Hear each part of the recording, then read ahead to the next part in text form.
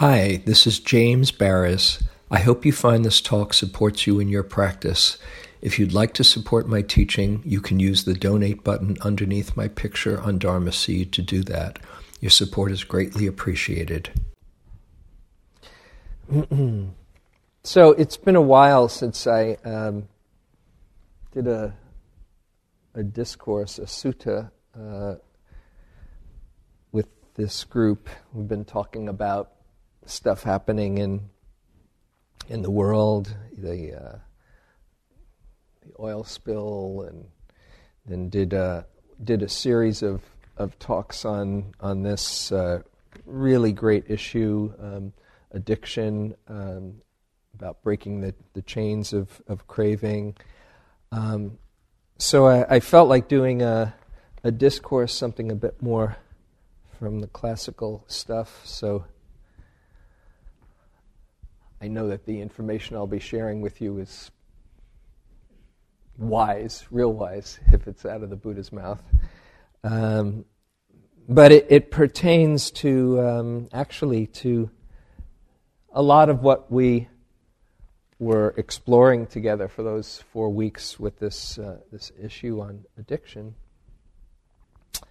And I'll just start by reading a little bit of the discourse. It's actually 2 discourses that are connected.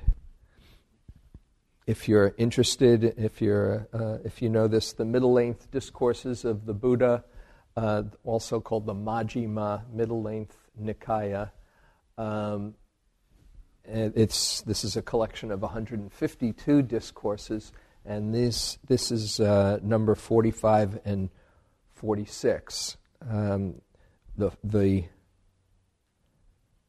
45 is called the Shorter Discourse on Ways of Undertaking Things, and 46 is the Greater Discourse on Ways of Undertaking Things. And with the interesting sounding name, the Kula Dhamma Samadana Sutta, and then the Maha Dhamma Samadana Sutta. I'll read a little bit.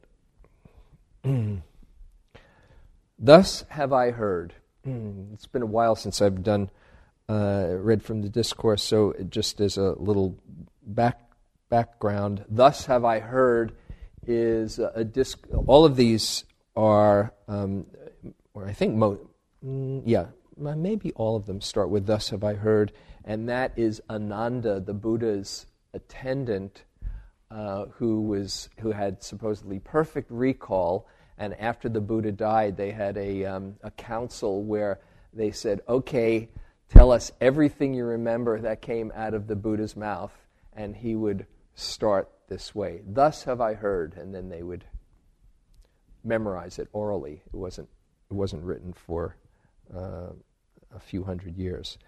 Thus have I heard. On one occasion, the Blessed One, the Buddha, was living at Savatthi in Jeta's Grove, Anathapindika's park. And Anathapindika, just give a little bit more background tonight, was the wealthiest patron of the Buddhas. He was a great businessman, and in fact, he said to the Buddha at some point, well, maybe I should renounce and become a mendicant, a monk, and give up all my wealth. And the Buddha said, no, that's not your karma. Your karma is to do really good things with your wealth. So, and one of the good things that he did was support the Buddha for quite a while. So everybody won on that one, because it's supposedly the highest thing you can do with your prosperity is to support the Dharma and support the monastics, and if you're around to support a Buddha, that's really good karma. So anyway, this Anathapindika's park was one that he bought for the Buddha. The Buddha, the man who owned Anathapindika, that park, the Jeta Grove, didn't want to sell it, and Anathapindika said, "Oh, this would be such a great place for the Buddha and his disciples to practice." And he said, "Will you sell?" He said, "No way." And Anathapindika said, what price could I offer? He said, if you cover the whole park with gold, I'll sell it to you. Never thinking that Anathapindika would do that. He got the park. At least that's how the story goes. So anyway, now to get to the sutta. There, the Buddha addressed the monks thus. Bhikkhus, Venerable Sir, they replied, the Blessed One said this. Bhikkhus, or monks, practitioners, for the most part, beings have this wish, this desire, and this longing. And then he's quoting, if only unwished for, undesired, disagreeable things would diminish, and wished for, desired, agreeable things would increase. Have you ever had that thought? Yeah. Basically, if only things that I don't want would go away, and things that I do want would happen and stay. Anyone never not have that thought today? If only unwished for, undesirable, disagreeable things would diminish, and wished for, desired, agreeable things would increase. Yet, although beings have this wish, desire, and longing, unwished for, undesired, disagreeable things increase for them, and wished for, desired, agreeable things diminish. Now, bhikkhus, what do you think is the reason for that? Anybody have an answer? Try. Okay. What's that? Intention? Okay. I guess. Let's go. Venerable Sir, our teachings are rooted in the Blessed One, guided by the Blessed One, have the Blessed One as their resort. It would be good for us if the Blessed One would explain the meaning of these words. Having heard it from the Blessed One, the bhikkhus will remember it, they said. Then listen, bhikkhus, and attend closely to what I shall say. Here, bhikkhus, an untaught ordinary person who has no regard for noble ones and is unskilled and undisciplined in their dharma, does not know what things should be cultivated and what things should not be cultivated, does not know what things should be followed and what things should not be followed. Not knowing this, they cultivate things that should not be cultivated and don't cultivate things that should be cultivated, follow things that should not be followed, and not follow things that should be followed. It is because they do this that unwished for, undesirable, disagreeable things increase for them, and the wished for, desirable, agreeable things diminish. Why is that? That is what happens to one who does not see.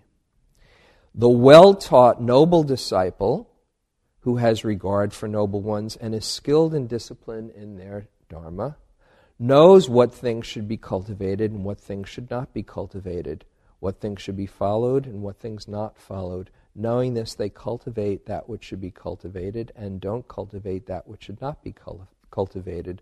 Follow things that should be followed, do not follow things that should be not followed. It's because of this that unwished for, undesired, disagreeable things diminish for them, and wished for, desired, agreeable things increase. Why is that? That is what happens to one who sees. Bhikkhus, all right, so I'll just stop right there. So, this is a discourse that is a prescription for either being a wise person or being an ignorant person. And actually, until we gain our wisdom, ignorance in the sense of not seeing clearly is usually our default setting. So that's pretty much where most people fall.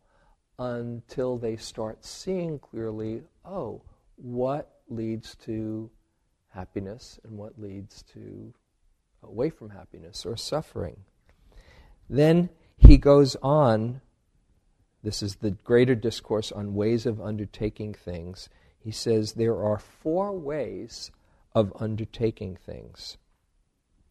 What are the 4? There is a way of undertaking things that is painful now and ripens in the future as pain. That's one.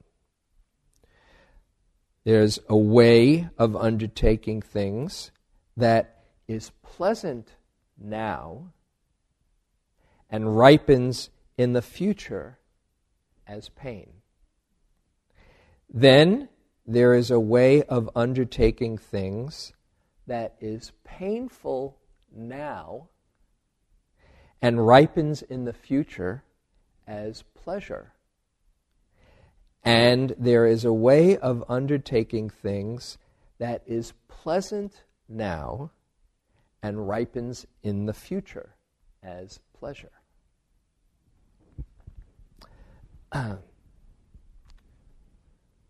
Pretty much covers the territory. And somebody who doesn't see clearly, someone who is living in ignorance, in the Buddhist definition, doesn't know what should be cultivated and what should not. That is, they experience when they're in their pain, they are doing things that are leading to more pain. When they are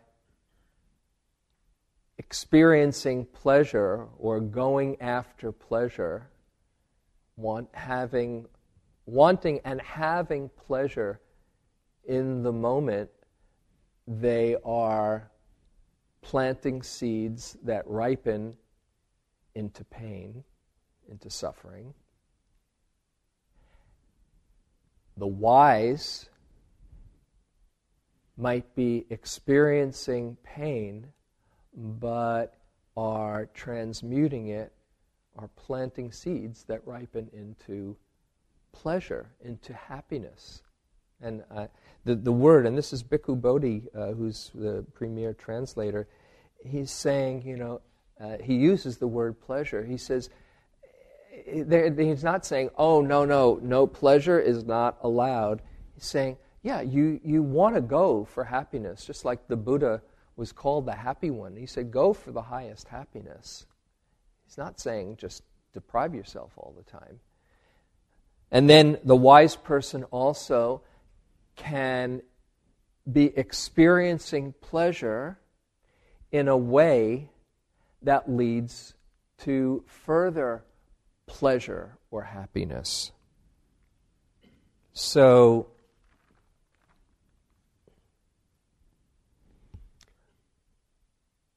we can't make the stark definition and say, oh yes, this is what ignorant people do and this is what wise people do. Even those who are very wise have still some small, if not great, vestiges of ignorance. And some people who are mostly acting out of confusion can see glimpses, perhaps. And once you start seeing a glimpse and you start getting the idea of where happiness lies, they have capacity for wisdom. So we all have, probably each of us here, have both of these and live out all 4 of these paths. But to make this more than just theoretical, I'd like us to just explore in our lives. This is one of the things that I really find so helpful, if you can make a sutta come alive and see what does this mean for me? What is he talking about? And explore and inquire in that way. So just for a moment, we can explore each of these. Just go inside.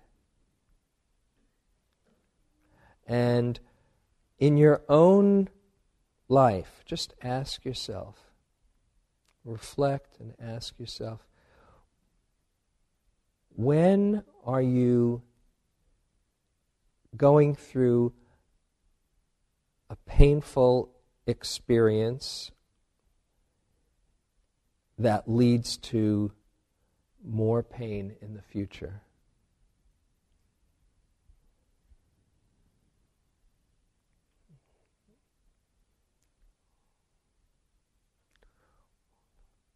You might also frame it, what things that cause you pain now lead to further pain in the future?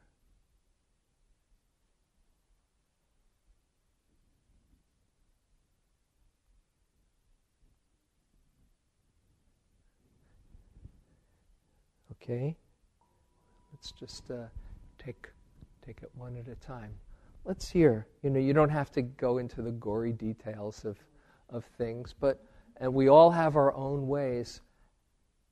What comes up for you? Some ways or a way that you might be going through a difficult experience or acting in a way that's creating pain for yourself now, that's leading to further pain in the future. Anything comes up for you? Yeah. Clinging to having things my way. Excellent. Anybody can relate to that? Yeah. Clinging to having things my way. So that in the present, here, why don't we pass this to you? So in the present, just ask you, and we can hope this is a discussion. So in the present, it's painful. That's clear. When you're clinging, oh, I really want this. How is it unfolding into pain in the future? When I get caught up in my stories of how things should be and how people should be in relationship to me. And when I don't get what I want, I can make up more stories about and it just turns into this cycle where I'm not necessarily doing the same things over and over again, hoping to get different results, but maybe creating more and more elaborate ways of doing those same things rather than maybe disengaging and looking at, well, what would happen if I got my way? I mean, is this the truth? Do I need to have this? Rather than doing a process of inquiry with myself, just going along bullheaded. Okay, great. So you're perpetuating the stories which just either continue in the future because you're practicing them, or you're creating more stories that evolve out of those, and your theory gets more and more entrenched. Great. Anything else? Yeah, we'll pass it behind you. Wait, hang on. Why don't you just pass the mic, the hand in the back? There it is. It's hard to specify. Well, I know I have lots of clinging, but put it real close to your mouth. So I know I have lots of clinging. Lots of clinging, but it's really hard to see how your karma is going to manifest unless you see things as pure appearances. And I can't go into that because I don't see that, but I have some ideas. But there's a Tibetan proverb. It says, if you want to know what's going to happen in your next life, just look what's happening in this life. There's some degree of truth in that. I think I'll stop. But I was going to say something else, but I'll stop. Okay, thank you. Anyone else? Yeah, up here.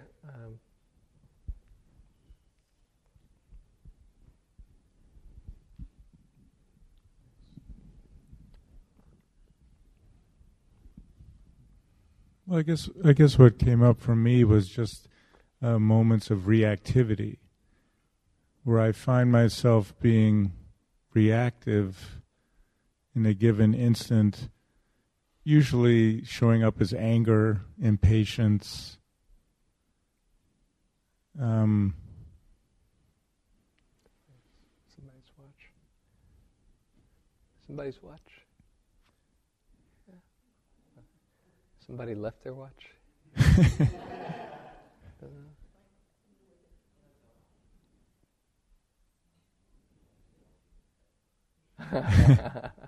There's the beeping.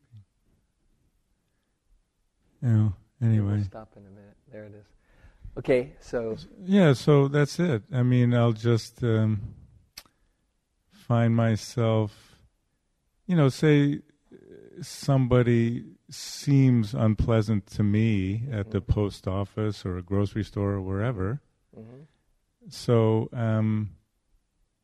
I'll take it personally and be reactive to that and treat them unpleasantly, in effect. Mm-hmm. Okay, so your reactivity to the moment can be both painful right now, and how is it painful in the future? Well, it's easily painful in the future because in two different ways. One is that the person that I'm interacting with will become even more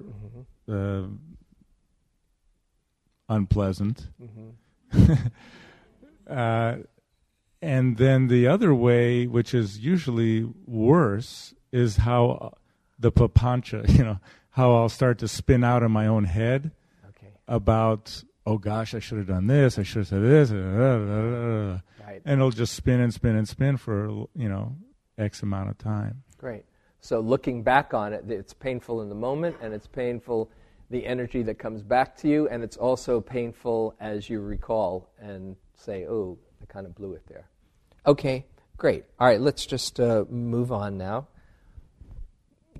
Once again, go inside, and let's take the instance where the present is pleasant, but it is unfolding as pain in the future. Either whatever you're doing or saying or thinking in this pleasant moment unfolds as a painful future. Think of when that happens for you.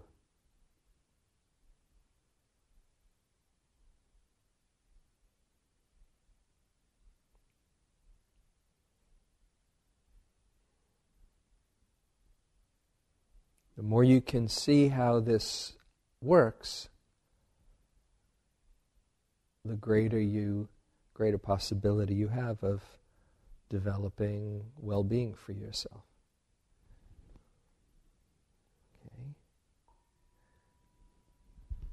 Okay. So, what comes up? Here, right behind you over there. On the wall. Yeah. In fact, why don't you say your name? We should be getting people's names. Hi, I'm Donna. Can you hear me? Yeah. What seems to be good, it leads to pain. Going back to a relationship that isn't working, based on the need to be loved, and having it feel good to return, but to know that it will end up where it was before, if not worse. Out of denial of the truth. Right, so not being honest with yourself, with the truth, and saying, oh, but it feels so good, maybe it'll be different. Maybe it was me. Okay. How much of it was me? Great, thanks. Thank you so much. You're welcome. And there was, yes, a hand right over here. Pass it.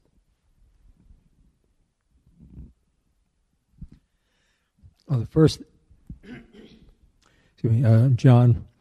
And the first thing that came to mind was a real simple one. Something as simple as eating a delicious thing. But because it's so delicious, I keep eating it and eating it and eating it, and before long I've got a stomach ache. Hey! What came to mind after that, though, is something I think a little bit more profound, is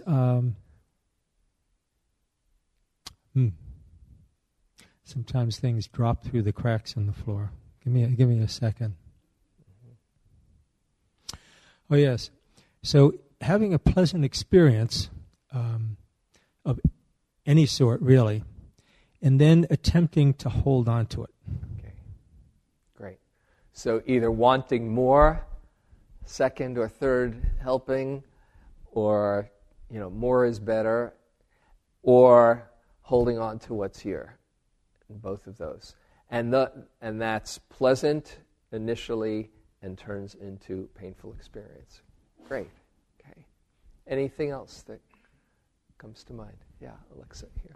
Pass it up.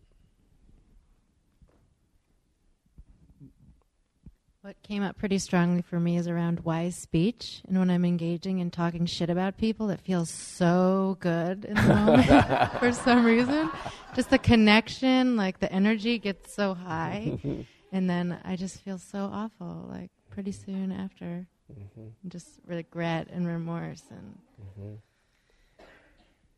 Yeah. I think you got a lot of company in that. Isn't it amazing how seductive, how titillating it is to get into talking about somebody and getting your jollies off on putting them down, and then afterwards, And how many times do we have to learn that? Over and over and over. Great, thank you. Okay, let's go on to the next one. So, go inside. And then reflect on how a painful experience or an unpleasant experience in the moment can unfold as a pleasant experience or greater happiness in the future. How does that work in your life?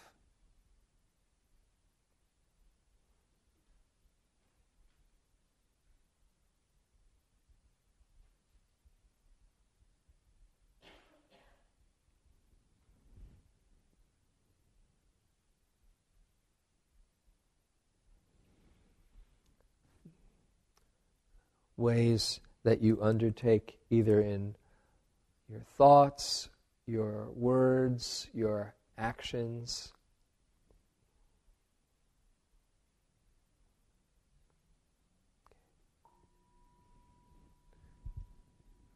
Okay? So, here, just pass it back. Carol over there has her hand up.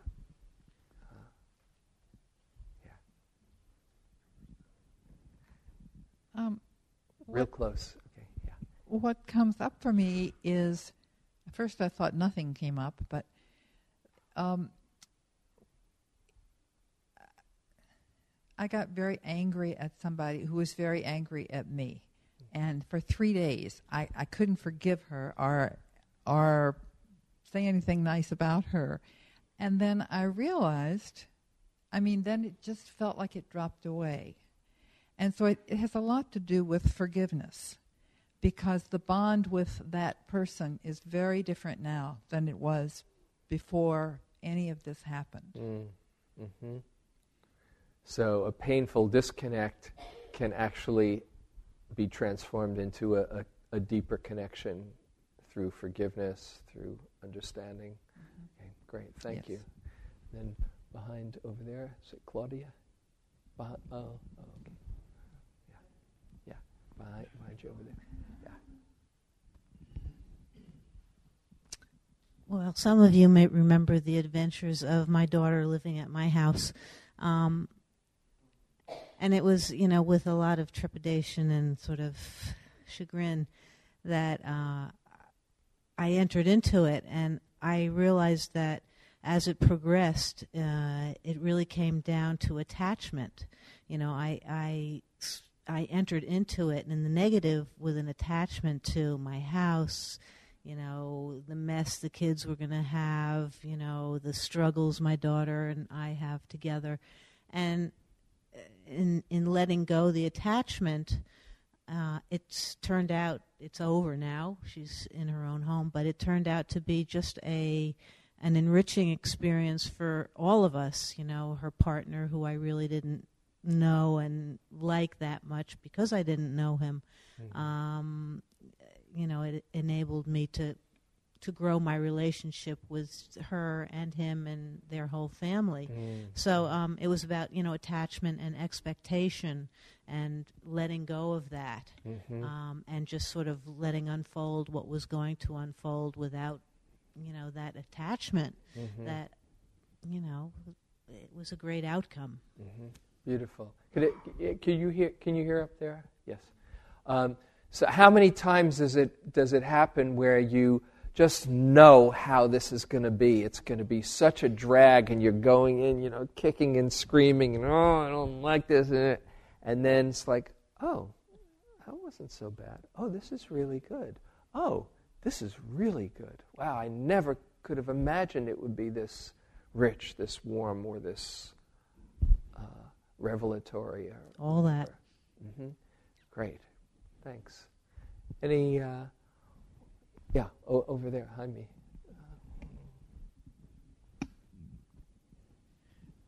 There are times when my wife and I travel and do some really hard work in other countries, and difficult, hot, sweaty, tough work, and sometimes I say, what am I doing this for?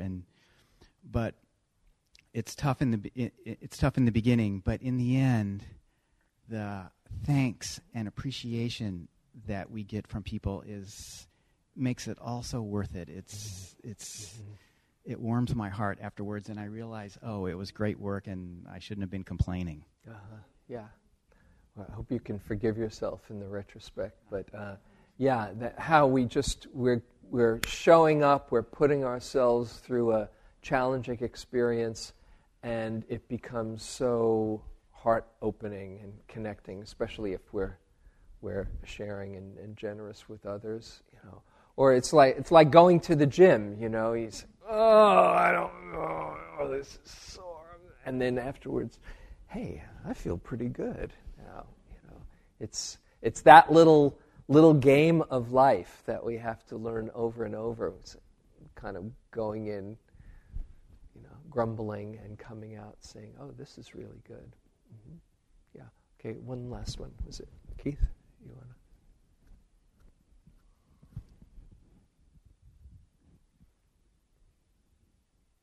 I think you've already said what I was going to say, but basically that there are so many different cases where pushing the boundaries, whether it's pushing the boundaries in figuring out an academic problem or figuring out how to, as you said, at the gym or go on a longer bicycle ride or those sorts of things, that at the time you're like, oh man, I don't get it, I don't understand it, this is no fun, whatever else, or why can't I get it? But then afterwards you're like, oh, okay, that was definitely worth it. Yeah. It's sort of that pushing the boundaries can have very positive consequences longer term. Yeah. Sometimes, we all know the phrase growing pains. We have growing pains or labor pains.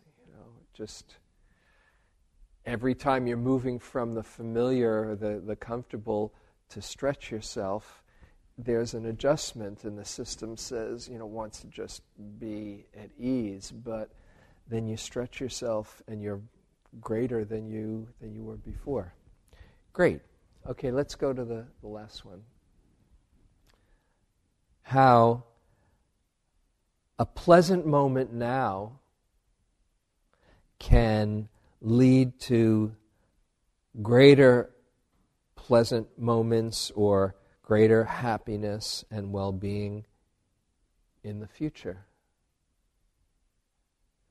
Think of the ways, the thoughts, the words, the actions and behaviors pleasant in the moment, leading to greater happiness in the future.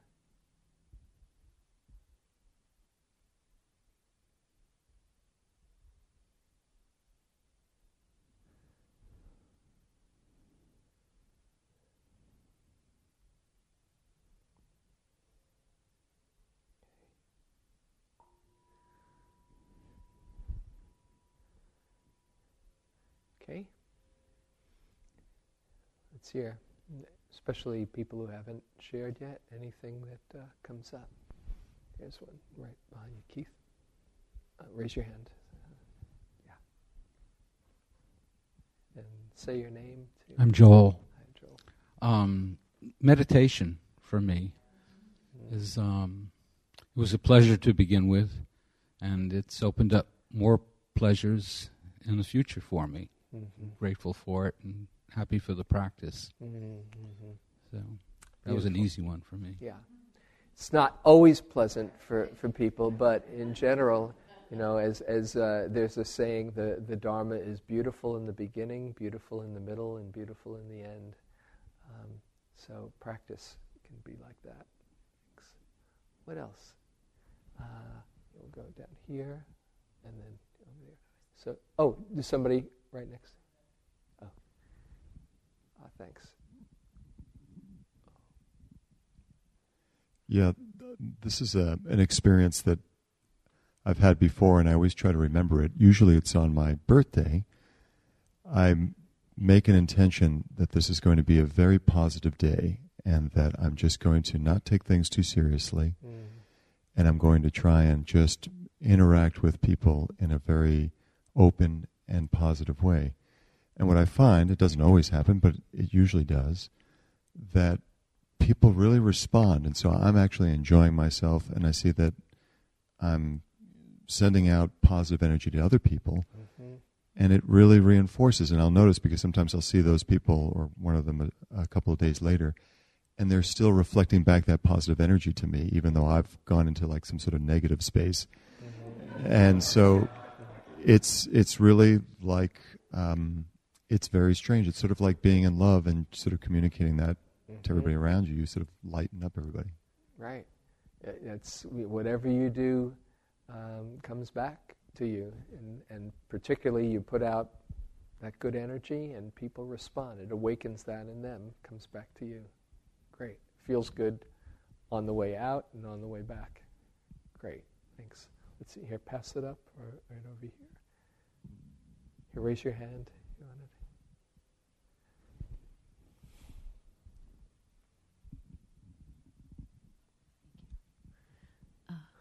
Yeah, that's... Real close.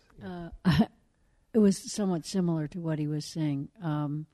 Just because you can react to people in two different ways, I find like when I'm able to express my appreciation for the positive things that they're doing, it adds to the pleasure and the warmth and kindness within that relationship. I work with teenagers, and it's sometimes trying because there's a lot of stuff going on. Just sometimes. Yeah. So, I try to just get focused that way in the morning. Great. So expressing your appreciation, expressing gratitude feels good on the way out and back. He was one more right up. Is it Mark? Yeah, Jim. Jim. Yeah, what came to mind for me was like letting someone into traffic in front of me when I'm driving, and how that makes me feel good in the moment, and then it sort of carries on. And then I also have this fantasy that then that person will be kind to somebody else, because it's happened to me before where someone was kind to me and I kind of remember, and then I pass it along. So pay it forward. Yeah. Great. So acting in a generous way or kind way feels good on the way out and on the way back. Or putting money in the basket. Thank you.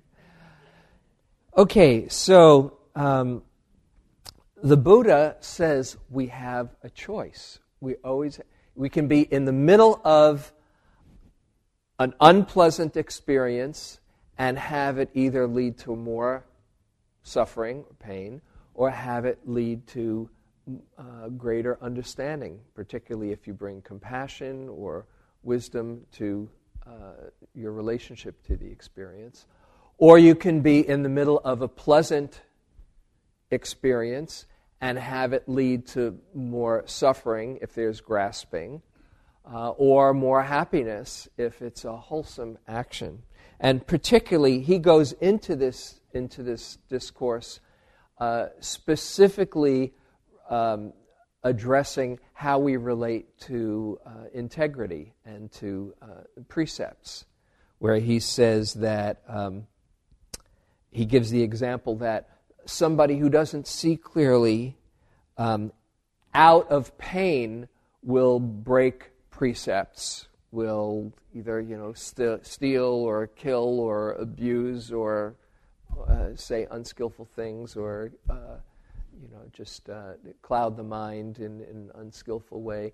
Out of our pain, we can be creating more pain. Out of our wanting more pleasure, grasping at more pleasure, we can do unskillful things that lead to pain, either that we regret or that get us into unskillful habits. Out of wisdom, we can experience something unpleasant in the moment that basically he's talking about the instance where there's restraint, where you hold yourself back and you kind of, are saying, oh, well, I'll just suffer through this, I won't go for the extra dessert, or I won't say the unskillful thing even though I'm kind of blowing a gasket here, and it might be painful as you restrain yourself, but it leads down the road to a feeling of real connection and alignment and integrity because you are acting in an ethical, wise way. Or you can uphold the precepts not out of some kind of martyrdom, but just because they are, as I like to call them, habits of happiness. Oh, it feels so good to be acting kindly to somebody instead of ripping them off, or it feels so good to be thoughtful and generous instead of the other way around. And so you're acting in an integrous way out of wanting to develop. And so it feels good in the moment, and it also feels good as you're continuing that pattern. So that's specifically towards the precepts. But it also applies, as I reflect on this formula, to how we relate to our experience. We can be in the middle of a painful experience and be, bitching and moaning, and this isn't fair, and why me, and all that, and be compounding it with our reaction. We can be in the middle of a pleasant experience and saying, as we were saying, yeah, I want more, and this is so cool and groovy, and, be swept up by greed. Or we can be in the middle of a painful experience, as we all know, and if we have the wisdom to see, how can I relate to this in a different way? How am I growing in this? How can I wake up through this really hard period? Then the pain in the moment can be a springboard for greater compassion, wisdom, understanding, and happiness, ultimately. Or we can be in the middle of a happy experience, whether it is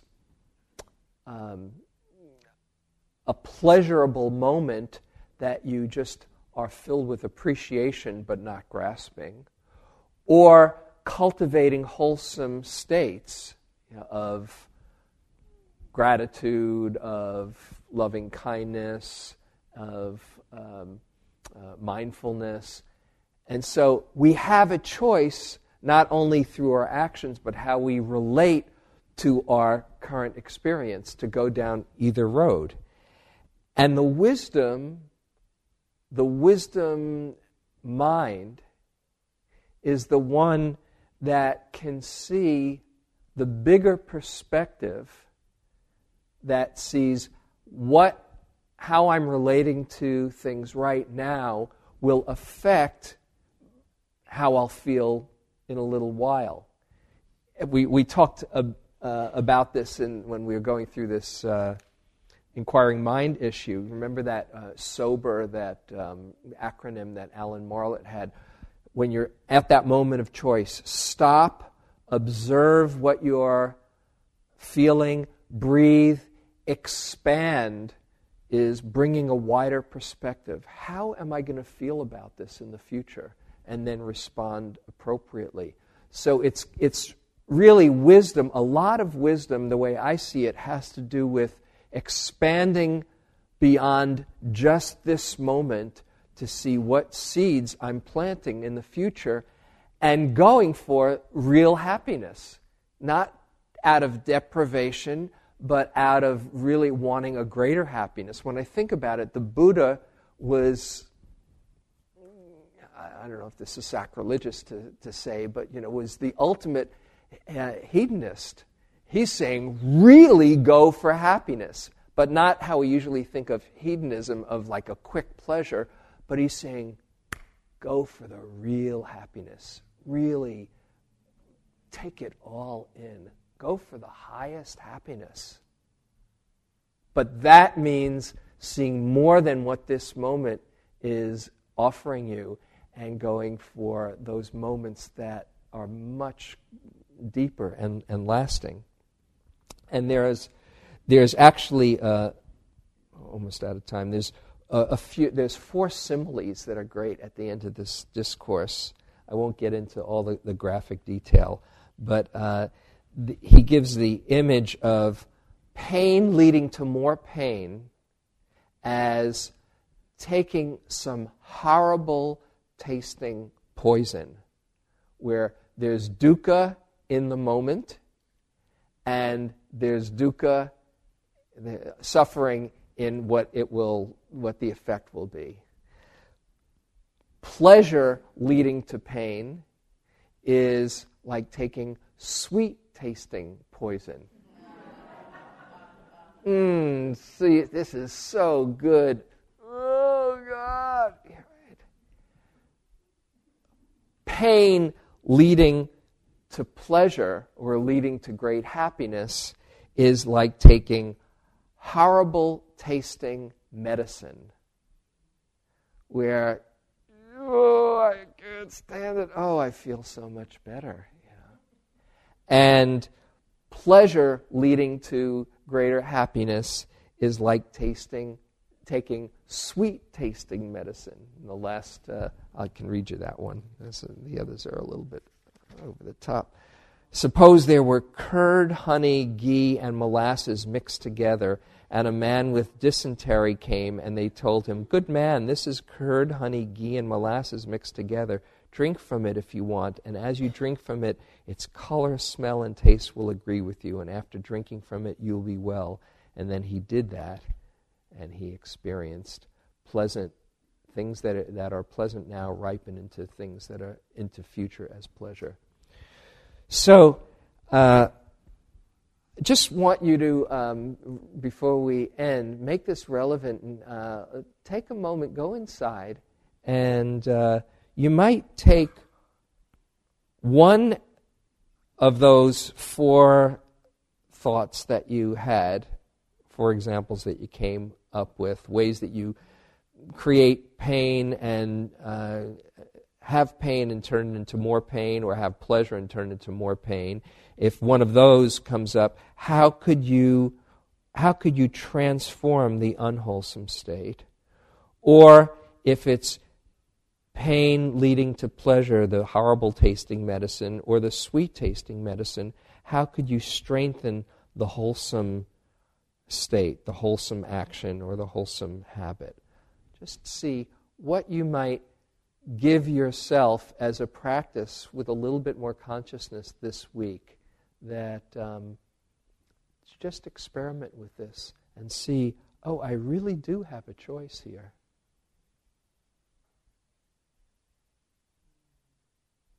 Just looking at the bigger picture.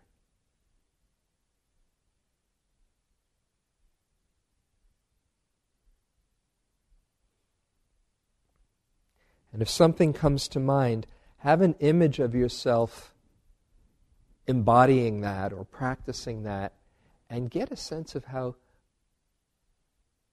you're giving yourself greater happiness. Not doing it for anybody else but out of real kindness to yourself.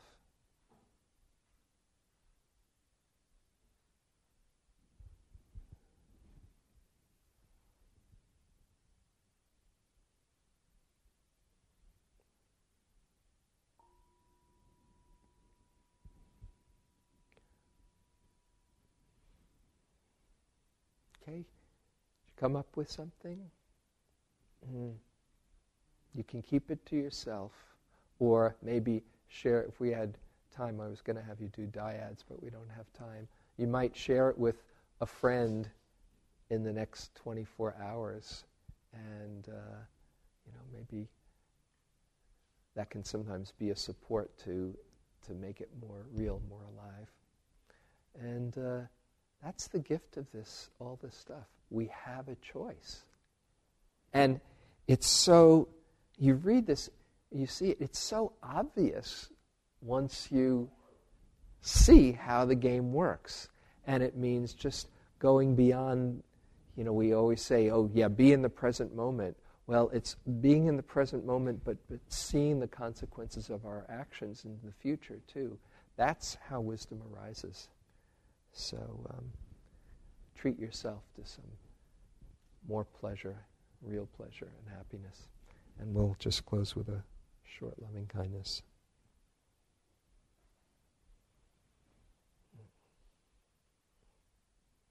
Let's first get in touch with that place inside that really does want to be happy, that's rooting for your own well-being.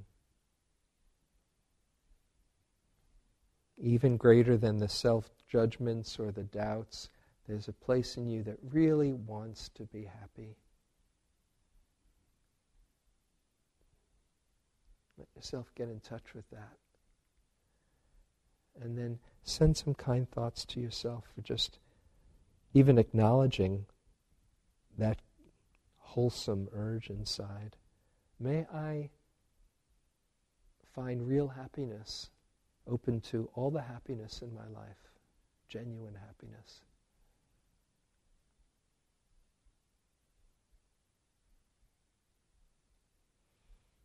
May I feel all the goodness inside and share my love well.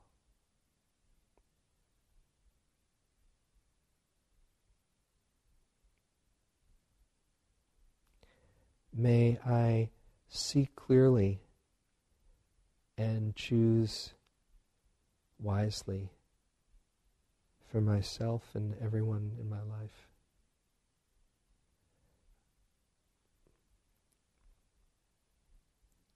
May I awaken to my true nature.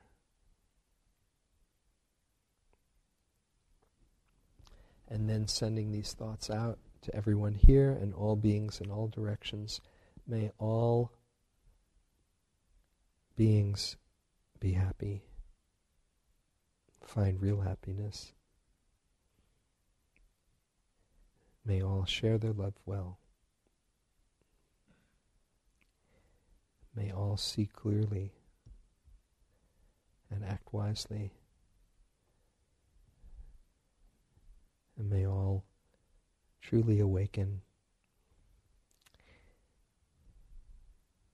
And may our coming here together be of benefit to ourselves, everyone in our lives, and all beings everywhere.